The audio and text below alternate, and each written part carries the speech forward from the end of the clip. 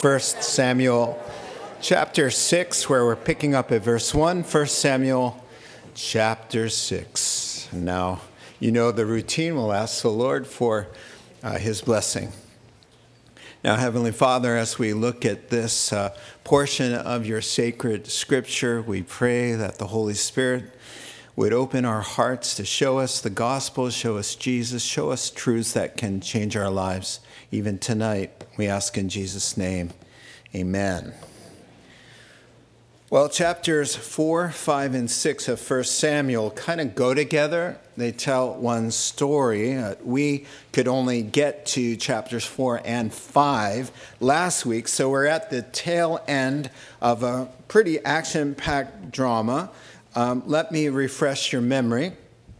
In chapter 4, quickly, the Lord is cleaning his house, and as Israel is moving out of the period of the judges and now into the period of the kings, he's removing, the Lord is, the scandalous high priest Eli and his two wicked sons who were priests as well. They corrupted the ministry, as you remember, there at the tabernacle, the worship center, and contributed to the pathetic state of Israel's spiritual life. So, as a disciplinary measure, which God will often resort to, he brings in the bad boy Philistine army that comes in to his own people in their promised land, and they dominate. And you'll recall 34,000 Israeli soldiers fall.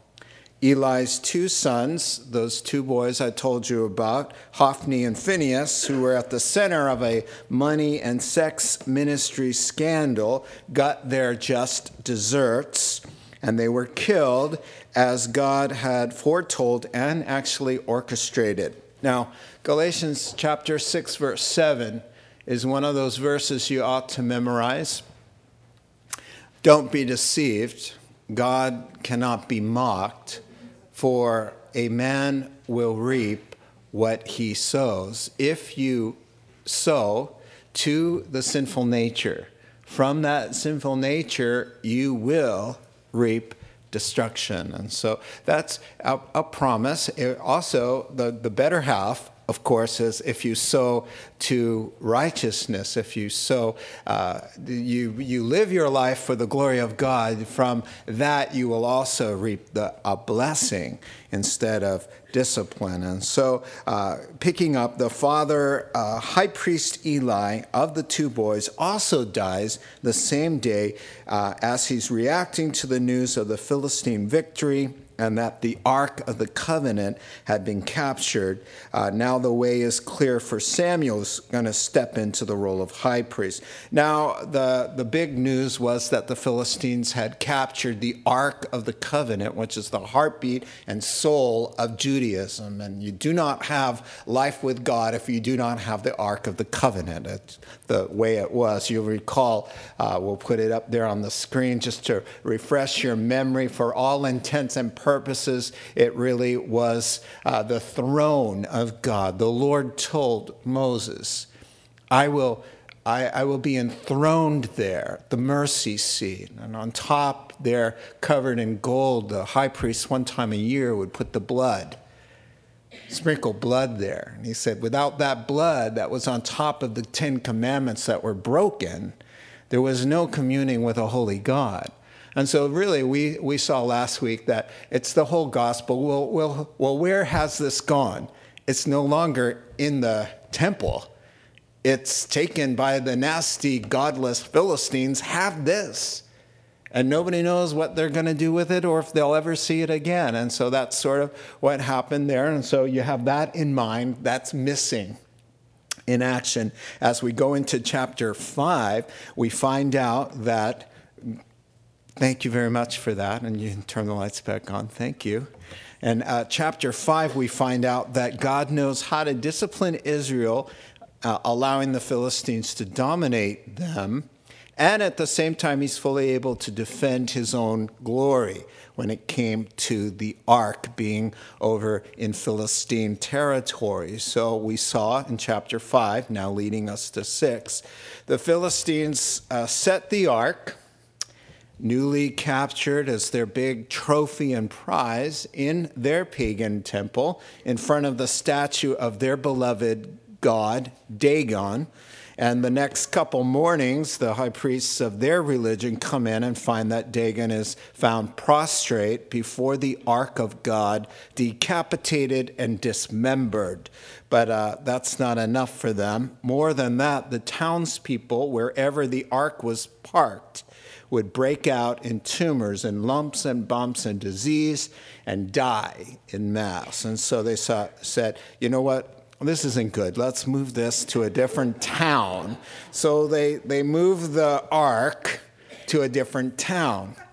And it happened again in Gath. And so they said, you know, this is just a freaky coincidence. Let's move it out to another town. They had 5 cities. And so on city number 3, those folks said, are you trying to kill us? You know, and they're breaking out with tumors and they're dying and they're panic stricken. The cry is going up to heaven. And that's where we left off. The panic and the dying town of Ekron convinces the 5 Philistine lords now, and I quote, send the ark of God, the God of Israel, back to where it belongs, lest we all die. So now in chapter 6, now you're ready to go.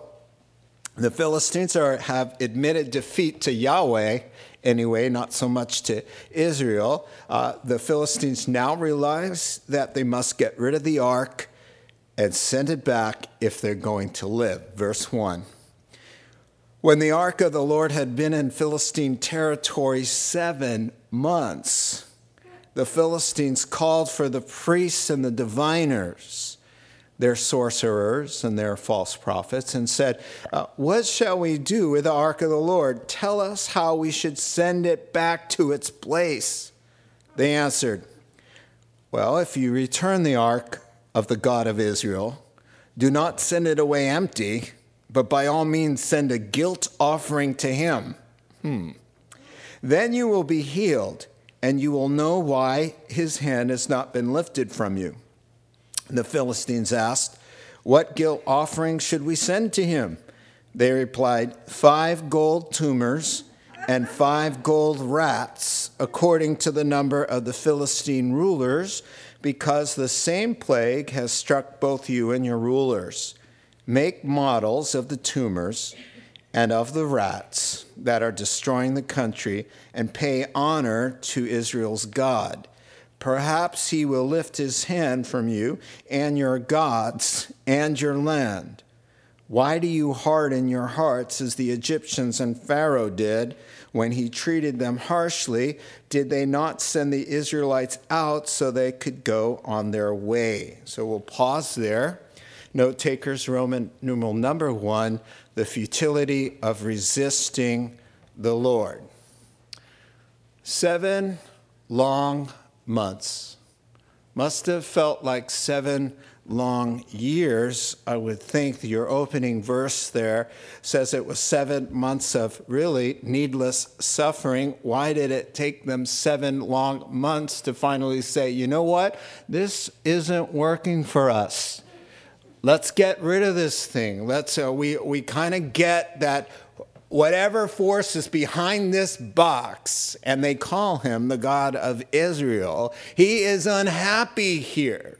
He's not happy with us. He wants us to do something, but it's going to take us 7 months of pain and suffering and dragging our feet to carry it out. Why so long? Well, they want to save face at any cost. The answer is the same. Why anybody resists doing the right thing? Pride. Never underestimate the stubbornness of the sinful nature. Now, when the rock statue of Dagon was miraculously broken into pieces before the ark of God, it was really time to do some rethinking.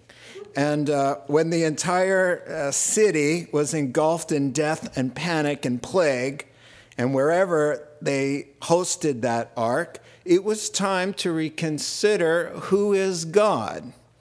Did one Philistine repent? Did one Philistine become a believer? Did one Philistine want to get right with the God of Israel? No, not one. According to the record, I think in the biblical record we would see. There was a handful of those who repented and saw Dagon smashed into pieces, or saw that every time wherever you moved the ark there was utter pandemonium, and they put two and two together. They get all the facts, but they don't want to comply because they have a sinful nature. Romans chapter 8 says, the mind of sinful man is death, but the mind controlled by the Spirit is life and peace. The sinful mind, the sinful nature, is hostile to God. It does not submit to God or his ways, nor can it ever do so. Those controlled by the sinful nature cannot please God. So I'm taking a little bit of time here with the opening verses because of the danger of giving your sinful nature an inch. You still have a sinful nature. It lies dormant under the power of the Holy Spirit, counted as dead or crucified with Christ. But it is there nonetheless. And we have the option to either feed that nature or starve it. We can crucify it or we can facilitate it and cooperate with it. Christians can do nasty things just as bad as non-Christians if they just let that ugly beast off the cross and let it at the helm. Don't do that. 32 years I have to see lives wrecked, destroyed, because it started out with just a little hardness of heart and just a little bit of cracking the door open so that the sinful nature, which is hostile to God and never can submit to his way, nor can it ever do so, they let that happen, and then all hell breaks loose. And I just, from my heart to yours, if you're thinking, you know what, just going to let it come out of here and there, watch out. It'll take you down so fast, so furiously, and it'll leave no survivors. Be careful. And so with that, that really is the difference between us and them. Them meaning those who perish. We are submitters. They are resistors. That's the only difference. We cried uncle. Our father, better. All right, verse 2. The Philistines call in the witch doctors, which is really what they are. They're diviners, they're called. You know, in the Hebrew, it's Kassam, and it's the word for Balaam and the false prophets and the sorcerers. So they call in, they make a call to the psychic line. And they want to find out, and look at what they're after. We want to give it back, but we don't want to face them. We don't want to have to kind of talk to them and say, okay, you guys, you Jews were right. Okay, your God, he's big and strong, just like all your songs, all right? Your God is greater, your God is stronger, God, you are higher than whatever, and here you go. Take this box back. They don't want to say the words and face the faces, so they call in like, what should we do here? Well, they say, number one, don't send it back without admitting you're wrong. So without some sort of sin offering, acknowledge your guilt. Bring it back with appeasement gifts. Like, maybe in essence they're saying, dear Yahweh, here's something to say. Sorry for all the confusion. Your people left the box in a field. It looked kind of nice. We didn't know it belonged to you, but now here it comes back to you, and affix a nice little Hallmark card when you care about sending the very best. I don't know. I have that in my notes, but next time I won't be using it. I've got a suggestion what to bring. How about repentance? How about your heart and not some really ugly gold jewelry? I've seen worse, too, by the way. All right. Quote, We often try to get around the real issue of heart surrender by offering other concessions instead. Now, the Philistine leaders say, okay, got it. We'll send along some reparations. What do you boys suggest? And they say, well, 5 gold tumors and 5 gold rats because of the plague. Now, there we go with the ugly gold jewelry. Now, 3 words linked together give commentators a clue of what kind of plague the Lord was using. Bubonic plague or Black Death. You've got a flea-borne infection that is carried by rodents, causes terrible tumors. You can go online. I caution you not to, especially after lunch or dinner, because it's really disgusting. The lymph nodes become tumorous. And so that's what commentators say is going on here.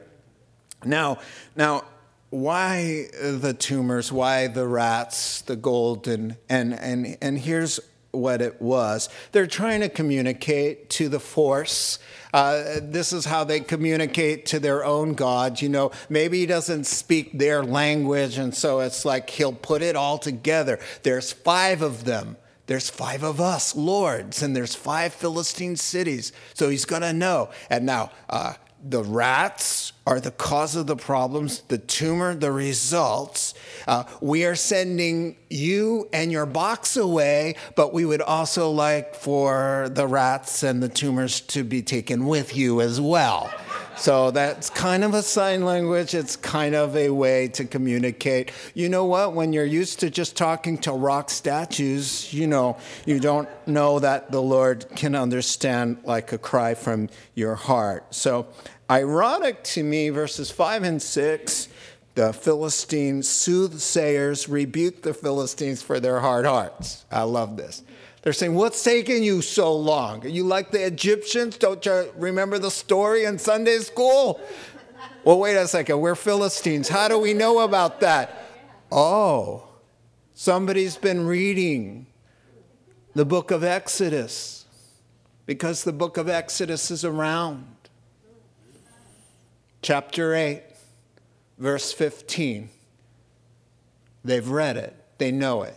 They're saying, you know what? You're repeating the same mistake the Egyptians made. Get a move on it. So the paraphrase is, you best pay homage to Israel's God. Hopefully this is going to work. Maybe he'll lift this judgment off of you and your gods and your cities. By the way, why are you being as stubborn as the Egyptians and Pharaoh? They got a clue. When the Lord dealt harshly with them, they figured it out and let his people go. Now, God will speak truth through a donkey. He will speak through a false prophet like Balaam or these pagan soothsayers, because that's the absolute truth. It doesn't necessarily mean that anybody who speaks for God has seen the light. It just means God can get his message out through whomever he chooses, and God will glorify himself even through the mouths of those who don't know him. You all remember Caiaphas in John 11, verse 50. He prophesies correctly about Jesus, and then he helps crucify him. The Lord puts truth in the mouths of even the demons are screaming out, you are the Son of God. It's true. And then he tells them, and you'll be quiet about that. But everybody knows the truth. The demons know the truth. The false prophets know the truth. The fortune teller, in my reading through the Bible, I'm reading through Acts right now, and I just read about the false fortune teller who is crying out after Paul and the apostles. These men are telling you the way to be saved. Doesn't mean she saw the light. It just means God is saying, you know what? Everybody knows. Everybody will know. In heaven, on earth, and under the earth. Every knee will bow and every tongue confess. The word in the Greek, as I've taught you, homologeo, same word, agree. Every tongue will agree with the truth that Jesus Christ is Lord. Jesus said if the rocks could tell the truth and shout out, they would. But, so moving on, the false prophets tell the Philistine lords to get a move on, and they have a suggestion how to transport the ark back to Israeli territory, verses 7 through 12. Now then, get a new cart ready with 2 cows that have calved and have never been yoked. Hitch the cows to the cart, but take their calves away and pen them up.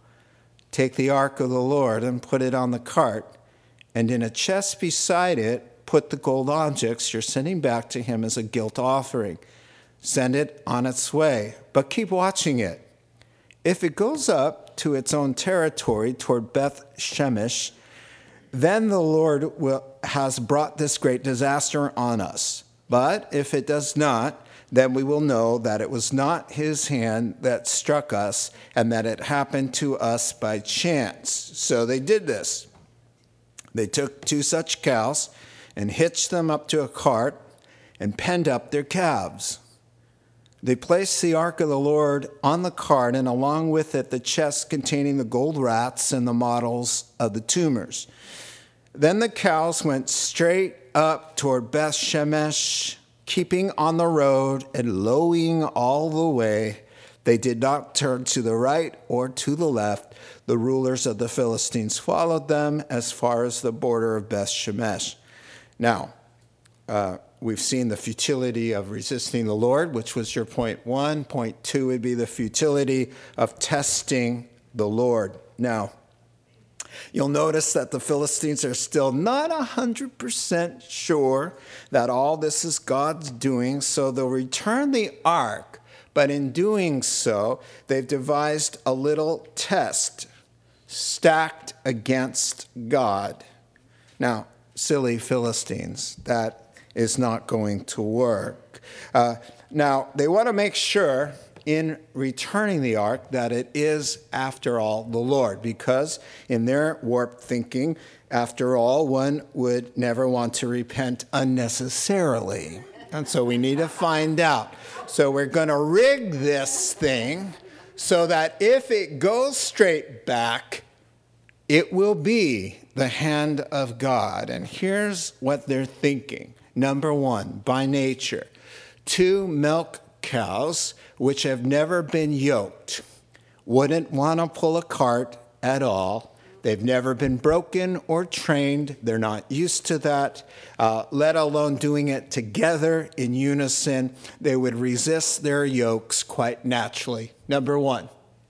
Number 2, by nature, 2 milk cows which have just given birth to calves and have been separated from them, once freed, the maternal instinct would draw the cows home to the calves. They have milk they need to get rid of, and they have a maternal instinct that will want to feed their young, as all animals do.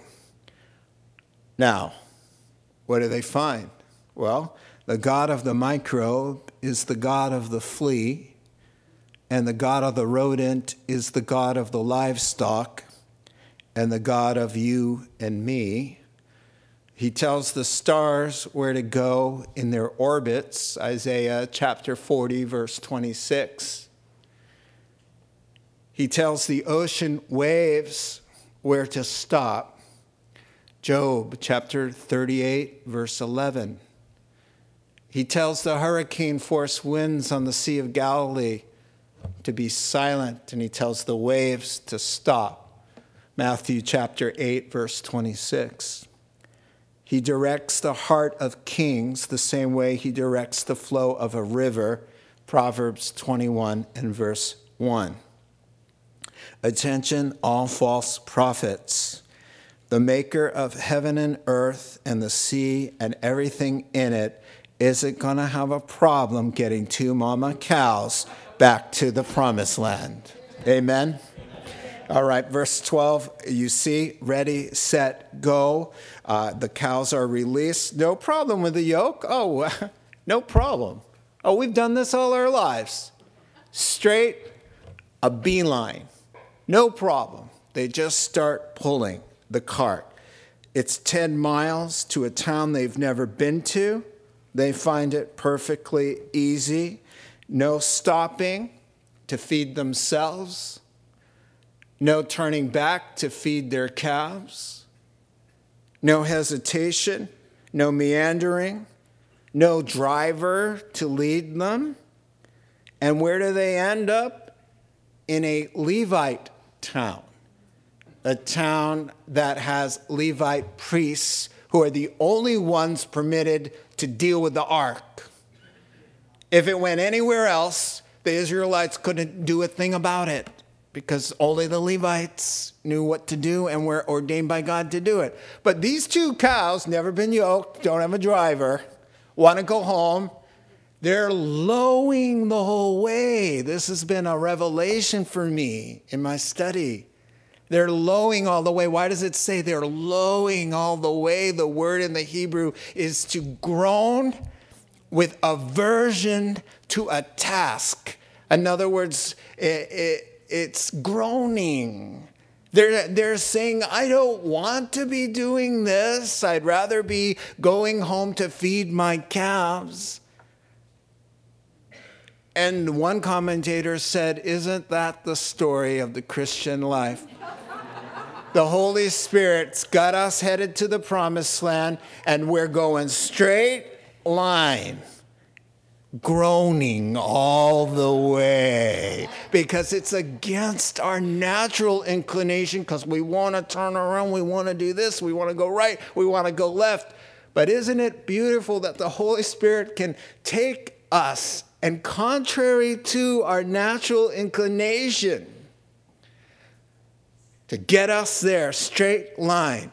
And it doesn't matter whether you're singing hymns or groaning. In fact, in Romans chapter 8, it says, while we're waiting for the fullness of our redemption along with the earth, that we groan inwardly. Who doesn't? Self-denial every single day? Every single day. When you have an opportunity to respond to somebody, you can't just respond naturally as your sinful self and snap their heads off or be impatient or be disrespectful. You're called to a higher standard, and you have to just silence, be patient with the weak, turn the other cheek, go the extra mile. That's an inward groan every day. You have to take your thoughts captive. Every single day you have to work. Work at the marriage, work at the job, work at your Christian testimony, work at your own Christian discipline in your own wicked heart that wants to rebel. So every day we are going to the promised land. We're on schedule. We're keeping a straight path on the straight and narrow, but we're lowing all the way. I just love that. I was encouraged because I do a lot of lowing. It's not easy to be a Christian, by the way. Have you noticed that? All right. So notice they see the miracle. God, did somebody just do like a popping sound over there? Mike D? What is your problem? Did you do this? That's what I heard. All right. I'll be talking to you afterwards. I'd like to talk to you right after the service. All right.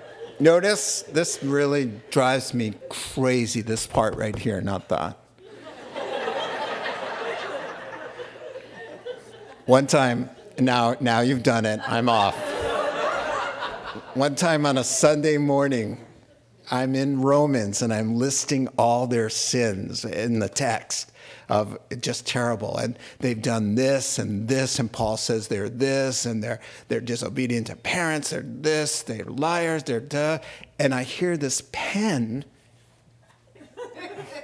snapping, just like this. And everyone starts to hear it. You know, it's just clicking, click, click, click, click, click. Someone's clicking their pen. Now, there's nobody in here, so don't all look around nervous. But Sunday morning, and you hear click, click, click, click, click, click, click, click, click. So, and I'm reading, and they had problems lying, and they were covetous, and they were stealing, and they were clicking their pens. And then you hear click, click. It was beautiful. Let's finish the chapter. Verse 13 and all the way.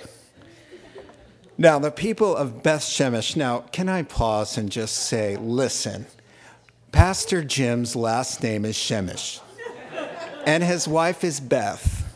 So it's really weird reading this and not thinking of Beth. All right. Now, the people of Beth Shemesh were harvesting their wheat. Okay, we're back to the Jews, all right? And they're just, it's June. They're harvesting their wheat. Somebody said it was June in one of the books I was reading. Harvesting their wheat in the valley. And when they looked up, they probably heard the lowing, and they saw the ark. They rejoiced at the sight. The cart came to the field of Joshua, not the Joshua you know and love, the Joshua of Beth Shemesh. And there it stopped beside a large rock. The people chopped up the wood of the cart and sacrificed the cows as a burnt offering to the Lord. That's a no-no, by the way. No girl cows, only boys. Numbers chapter 4, verse 15. The Levites took down the ark of the Lord together with the chest containing the gold jewelry and placed them on the large rock. On that day, the people of Beth Shemesh offered burnt offerings and made sacrifices to the Lord. The 5 rulers of the Philistines saw all this and then returned that same day to Ekron. These are the gold tumors the Philistines sent as a guilt offering to the Lord, 1 each for Ashdod, Gaza, Ashkelon, Gath, and Ekron. Those are the 5 cities that they occupied there in really what is Israel. Verse 18, and the number of the gold rats was according to the number of the Philistine towns belonging to the 5 rulers, the fortified towns with their country villages. The large rock on which they set the ark of the Lord is witnessed to this day in the field of Joshua there, Beth Shemesh. But God struck down some of the men of Beth Shemesh, putting 70 of them to death because they had looked into the ark of the Lord.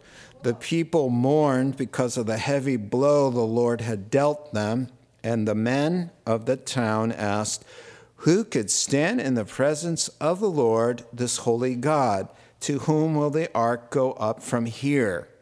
Like, who's next? Who wants this thing? Verse 21, then they sent messengers to the people of Kiriath Jearim, saying, the Philistines have returned the ark of the Lord. Come down and take it up to your place. All right, so number 1 was the futility of resisting the Lord. Number 2, the futility of testing the Lord. I don't know if I actually told you that. And then number 3, the futility of presuming upon the Lord. Now, the ark of the Lord can be a dangerous thing to have around no matter who you are. Apparently. So, like the scene from the Chronicles of Narnia, which I reference quite often, Lucy is hearing about this King Aslan the lion for the very first time. And you've heard me say this before. She's amazed that he's a lion and that he's tame and they could deal with him and not be eaten alive. And so she says, and she concludes, then he's safe. He's quite safe, isn't he? And then Mr. Beaver says, safe? Who said anything about safe? Of course he isn't safe, but he's good. And now, so what goes wrong with your phone at church? So what goes wrong? Why is the Lord so upset? Let's talk about this. What makes the Lord unsafe to his own people? Well, it's usually about cell phones. It's usually about holiness, all right? Now, verse 13 starts out all right. Everybody's happy. God's got no problems. You know what? I don't even think he had a problem about the cows. They want to have a holiday. They want to have a barbecue. They want to offer something to the Lord. They see the cart. Let's get rid of the cart. We'll use it as wood. And we're going to offer these 2 cows, okay? They're overjoyed. You know, that's not the problem. The problem isn't that they want to celebrate. It's the problem that they take off the lid of the ark, where, first of all, the Levites even weren't allowed to touch it. It had rings and rods. You weren't supposed to touch the ark ever. You weren't supposed to look at it on the outside.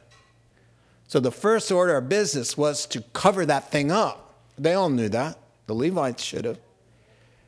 You're supposed to cover it. When they moved it, when the cloud would move and then the ark would go with it and all the furnishings, they covered that up. They had a way to do that. You weren't supposed to touch it, look at it. God forbid you put your fingers on the lid, lift it up, and look inside. So 70 of them wiped out. Now, let's talk about that.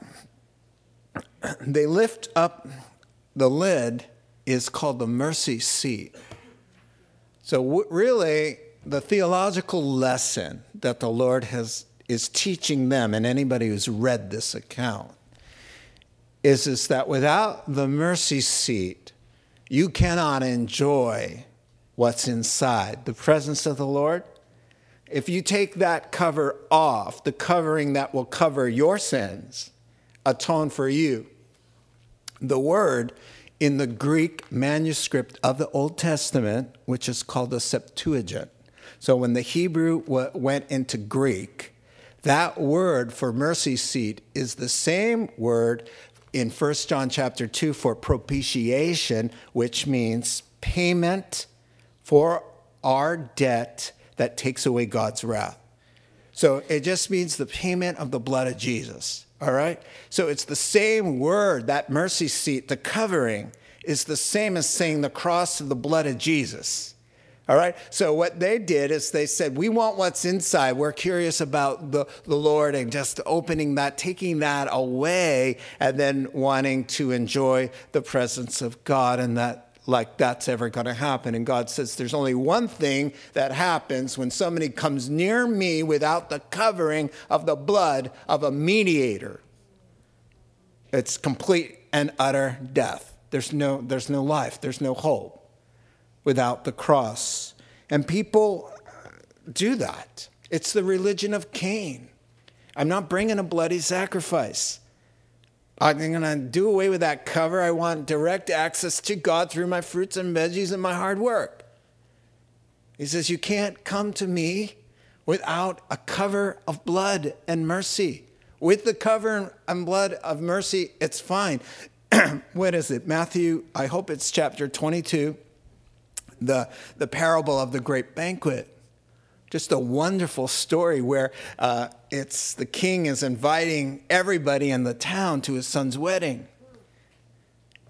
And they come. And then the king walks through the wedding feast. And he spots, you remember? He spots somebody sitting there without wedding garments. Now, to our ears, we don't even understand what that means. Rich and poor alike could come to these royal galas, and they'd have to wear a royal robe that was provided them, a wedding garment, but you wouldn't dare go in without one in your own soiled robe, threadbare clothes or whatever. And so the king spots somebody at the wedding feast and says, friend, what are you doing here without a covering? The robe of righteousness, the mercy seat, the cross, the mediation between God and man, the man Jesus Christ. You have no covering. You just rip the lid off, and here I am at the feast. Let's dig in. Without your covering, you're a dead man. He says, throw him out. And then he uses the code for what we know for eternal damnation, utter darkness and weeping and gnashing of teeth. You can't come to God without the mercy seat, the blood of Jesus. I was sharing the gospel with somebody years and years ago, John at a pool in Petaluma, the community pool. And my kids are little and they're running around and jumping in the water. And I was sharing the gospel with this guy.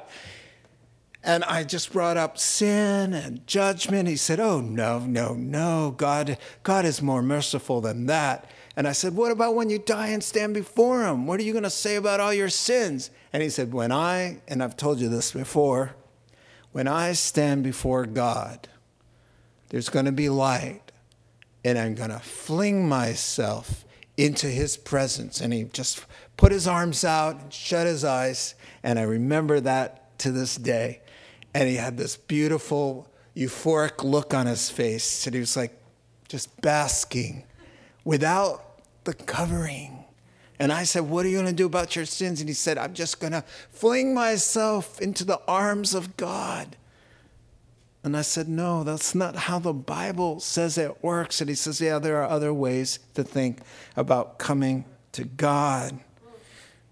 So we need the covering. So they get it, the survivors. They say, who could stand in the presence of this holy God? The answer, no one, without the covering.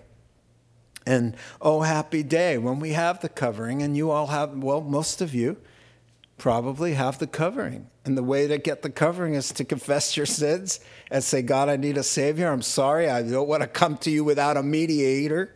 I don't want to come to you with my soiled clothes, all my sins and all my mistakes. I want to be covered. And then he says, oh man, he says, let us then approach the throne of grace with confidence so that we may receive mercy and find grace to help us in our time of need. We go into that presence of God as dearly loved children, covered. Man, climbing on him in love, and there's no fear for us because of that covering. We have a clean conscience, our sins are paid for, God is safe and more than happy and willing to pour out his blessing on his dearly covered children. I'm going to close with a quote I really enjoyed. The most phenomenal and most exhilarating fact of Christianity and the entire gospel, and unfortunately not always grasped by everyday Christians, is the tearing of the temple veil that opens the way for believers into the Holy of Holies place. In other words, do you realize the joy of being covered is to be able to go into God's presence and call the maker of heaven and earth Papa God? The writer was just saying nobody really gets that because we don't find ourselves taking advantage of that. 24/7, all the comfort that we need, the instruction, the guidance, the self-control, anything that we need by the living God who's no longer angry because you've been covered, paid for. By whom? By himself. And so it's just a beautiful way to close. I love the ending. To our friends, I just picture them sending an email. And to our friends in Kiriath Jearim, the Philistines have returned the ark of the Lord. Come on down and pick it up and take it to your place. Nobody knows why they picked on them. Some commentators say maybe they had good relations and wanted them to take care of the ark well, or maybe they had bad relations and wanted God to deal with them. But here's the bottom line. The folks who have it now don't want to bear the burden of living with such sensitivity and holiness to have the presence of the Lord in their midst like that. So here are my 4 reflections from my time of study. Number 1, resisting God brings frustration, pain, and suffering. Submitting to God brings blessing, joy, and hope. Number 2, unbelievers know more than they let on to knowing. It's not a lack of information so much as an unwillingness to swallow their pride. Number 3, God's Holy Spirit can keep me on the straight and narrow to the promised land, though my sinful nature is lowing the entire way. Number 4, just because we're believers and beloved children of God doesn't mean we can approach God carelessly or without respect, or to take advantage of his wonderful grace that came by way of the blood and death and suffering of Jesus Christ. In this regard, in matters of holiness, God isn't safe, but he's good. Let's pray together. Heavenly Father, just a great time in your word, just refreshed and instructed and comforted and guided and reaffirmed in our faith and the truth of the gospel of Jesus Christ. It's just a wonderful privilege to be with you and have the light of the Lord and to walk in your love. We thank you for all your blessings. In Jesus' name, amen.